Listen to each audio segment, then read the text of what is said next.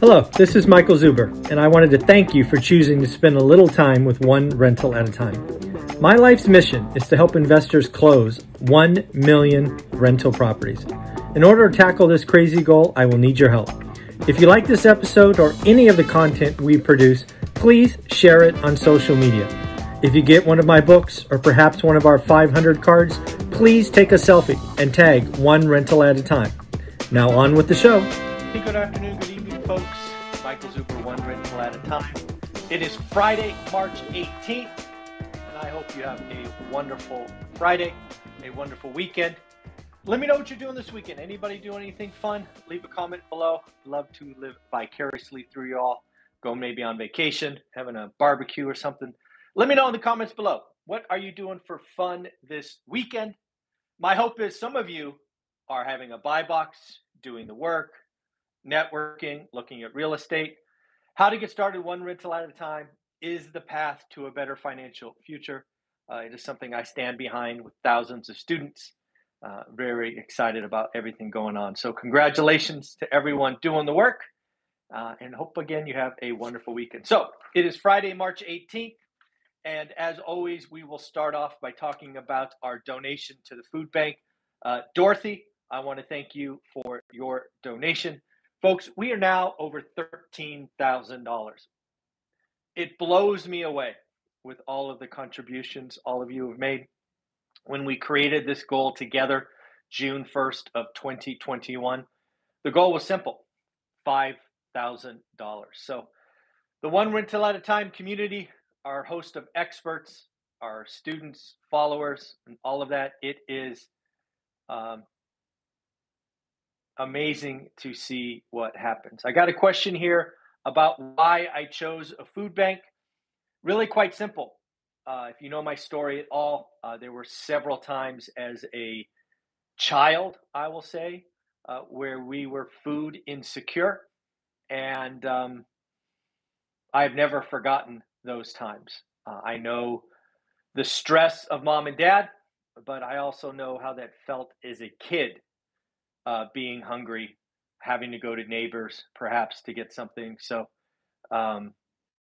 yeah, that's why I chose the food bank. And let's be clear, we chose the food bank June 1st of 2021. So short answer is it meant something to me, and that's why we did it. So again, Dorothy, thank you very much, and thank you to everyone who has gotten a shout out and all of that. So yes, there we go.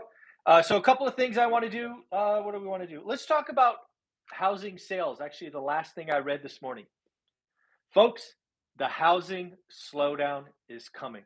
It is already started. Some of you are in markets where it's still hard to see, but trust me, it is coming. Get your buy box, daily discipline, watch. Yes, some homes are still stupidly priced. Yes, some of those stupidly priced sales will go through, but the market is slowing down. And dare I say, the market is going to slow down faster than most of you think. So let's see what happens over the next 6, 8, 10, 12 weeks. Already, just this morning, these are, of course, national numbers, and they may not represent yours. Nationally, home sales are down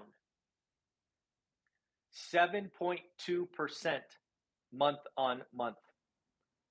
That is before interest rates went up another notch.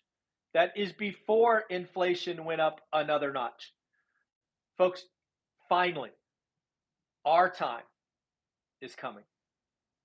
What do I mean by that? What I mean by that, quite simply, is we want to be able to take a breath. We want to be able to look at our numbers. We want to be able to uncover a potentially motivated seller.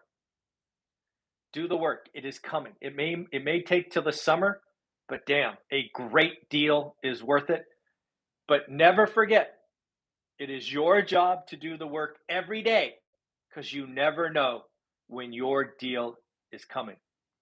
So again, as expected, home sales are going down. This is part of the slowdown. You have to have demand destruction. This is where it starts. Demand. Everybody is screaming supply problem. It is simply not accurate. Even with a fall of 7.2%. We still are on pace to do 6 million units. We have plenty of supply. It's just being gobbled up. And in fact, the last month, they were gobbled up or went pending in 18 days is the average. Folks, a slowdown means more inventory, but the key is days on market. That is the metric. Days on market needs to double and, dare I say, triple to get back to a balanced market. So again, it's hard to celebrate one of these early signs, but I will. This is exciting news for all of us. Where else do we want to go? Let's go here. So I now believe that Jerome Powell and the Fed is on Arthur Burns 2.0.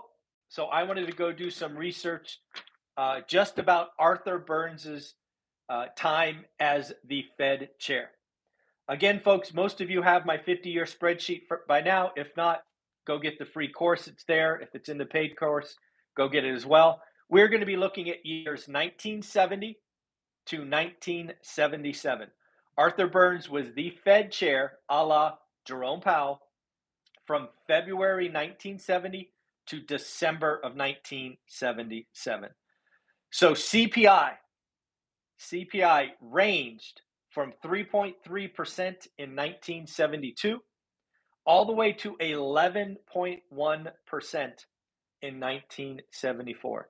Arthur Burns is credited and called Great Inflation because during his 8 years in office, his annual rate of inflation is 6.5%. More importantly, it would be higher if we included 1978 and 79, which you have to blame Arthur Burns for, as Paul Volcker didn't have time to break the back of inflation yet. If some of you are in the stock market, it is important to know that when Arthur Burns took office, the S&P 500 was 93. It peaked in 73 at 120. And by 1977, it was 107. So it went up, what do you want to call that? 20%? So just because we're a real estate channel, let's stay with that. Let's go from 1970 to 1980. Median home price was $17,000 in 1970. It was $47,200 in 1980. Rent, not something we often talk about. Rent went from $108 to $243. Incomes more than doubled. It went from $8,734 to $17,710. Folks, as I've said many times, the person that won the 1970s bought a home in the early part of the decade, locked in 30-year cheap money, and let inflation do its thing. Let's do some math. Okay, get a piece of paper. If you don't have a piece of paper, come back and listen to this later. Let's just assume you're going to buy a $200K house. Just assume. Put whatever number you want. Let's play with 200. Let's assume you put 10% down or $20,000. You have now a 30-year mortgage of $180,000. Let's assume over the decade there's 50% inflation. Why not? That means your $200,000 house, just with inflation, no extra incentive, right? Just at the rate of inflation, your house is now worth $300,000. We are in an inflationary environment, not deflation. So what happens with this $300,000 house? Well, I'm not even going to take into account mortgage paydown, which you've had a decade of. Let's just assume the debt is 180 for easy math. Your equity position is now 120 grand. Your equity position, because of inflation, went up 600%. Let that set in. And oh, by the way, you have had cash flow from day one because you are a one rental at a time fan. You know how to calculate yield. You know how rent goes up. Oh, by the way, your rent went up 50% in this simple example. Most of that rent goes right to the bottom line. You lose some to taxes, some to insurance, some to service fees, capital, all of that. But most of your 50% increase in rent falls to the bottom line, or NOI, net operating income.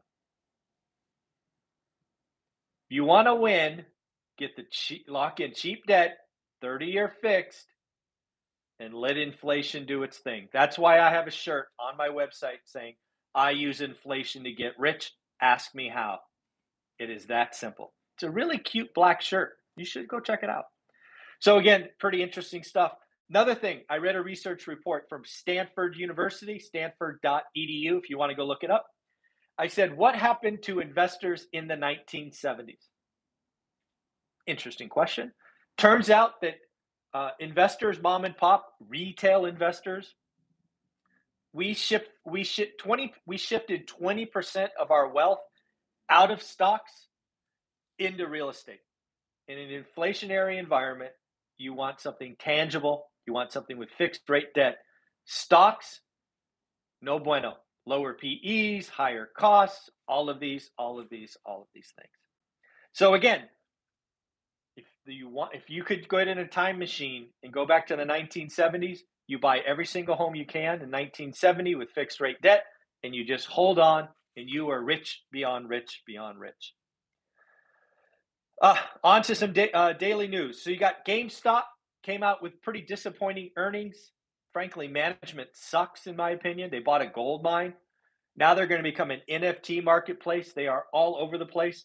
And most importantly, the most disappointing thing for me is they are still not giving guidance. If you own a public company that is still not giving guidance, no bueno, no good. Larry Summers, someone I love to read about and follow because he just says it how it is. The Fed needs to raise rates to 5%.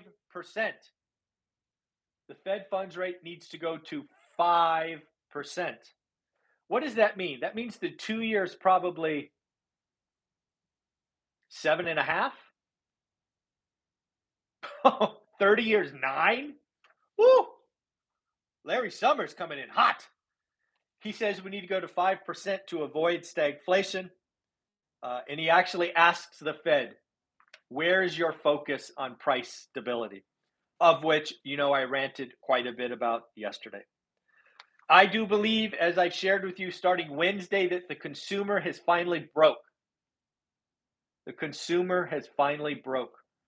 I'm hearing from more and more real estate agents and brokers and lenders that buyers are giving up. And these are owner occupants. Investors that do one rental at a time, you're not backing out because you are only doing great deals. But yes, owners are like, I give up. And that's what it takes.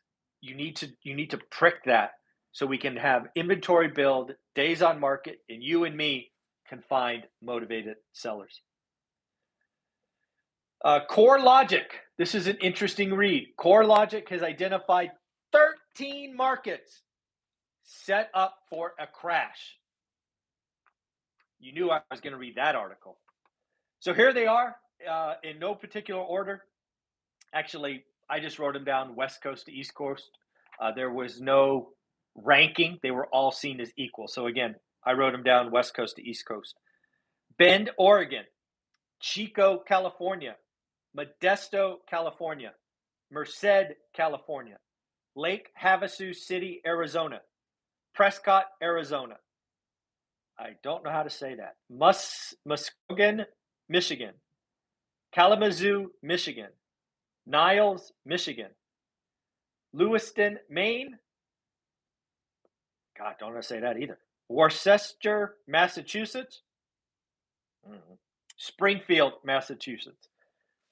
Here's the deal. It is these kind of markets that I agree that I have been talking about potentially set up for a crash. Why do I say that? It's because the population. The cumulative population of all 13 of those cities, 3.8 million people. That is rough and tough, 1% of the United States. Markets that are small, generally speaking, that's an average of 300,000 folks, right? If you take 3.8 million divided by 13, it's rough and tough 300. It's going to be those small markets who had just an influx of out-of-towners move in that could boomerang out, that you don't have the infrastructure to support just wild price increases. That's where you could get got. That's where you could have a crash. So a couple more things. Cathie Wood, poor Cathie Wood. Again, I warned you about this 9 months ago to get out. I hope you listened. 2/3 of Cathie Wood's stocks are now at 52-week lows. At some point, there will be buying opportunity. And dare I say, when 2/3 of your portfolio is at a 52-week low, how much more could they go down, right? Woo! Ouch. She's down 35% year to date. I'm actually shocked it's not more. And then finally, we have multiple Fed presidents out today, led by my man and favorite, Mr. James Bullard. James Bullard has said, you better pay attention to this. This is important. The Fed needs to get the Fed funds rate to 3%, over 3% by the end of 2022. In case you don't recall, there are 6 meetings left. That means that each meeting, simple math, says it has to be half a point. Now, I don't think each meeting will be a half a point, which will mean you will see inter-meeting rate increases, if James Bullard is correct. On top of that, I did not write down their name, but there is now another Fed president laying the groundwork for the next meeting in May to be 50 basis points. Folks, it is coming. The Fed is not your friend. We need to do the work. Rates are going up. Get ready. All right, everybody, take care of yourself. Have a wonderful day. Again, let me know what you're doing this weekend to have some fun. I will be talking to you tomorrow live at 8 a.m., doing an hour of questions. Then my students at 9. So, yes, we will be doing our live sessions because every day is Saturday, right? So take care of yourself. Have a wonderful day. 112 people, now 114 people watching. 26 thumbs up. Do me a favor. Leave a comment. Subscribe. Let's have some fun. Take care of yourself. Bye-bye.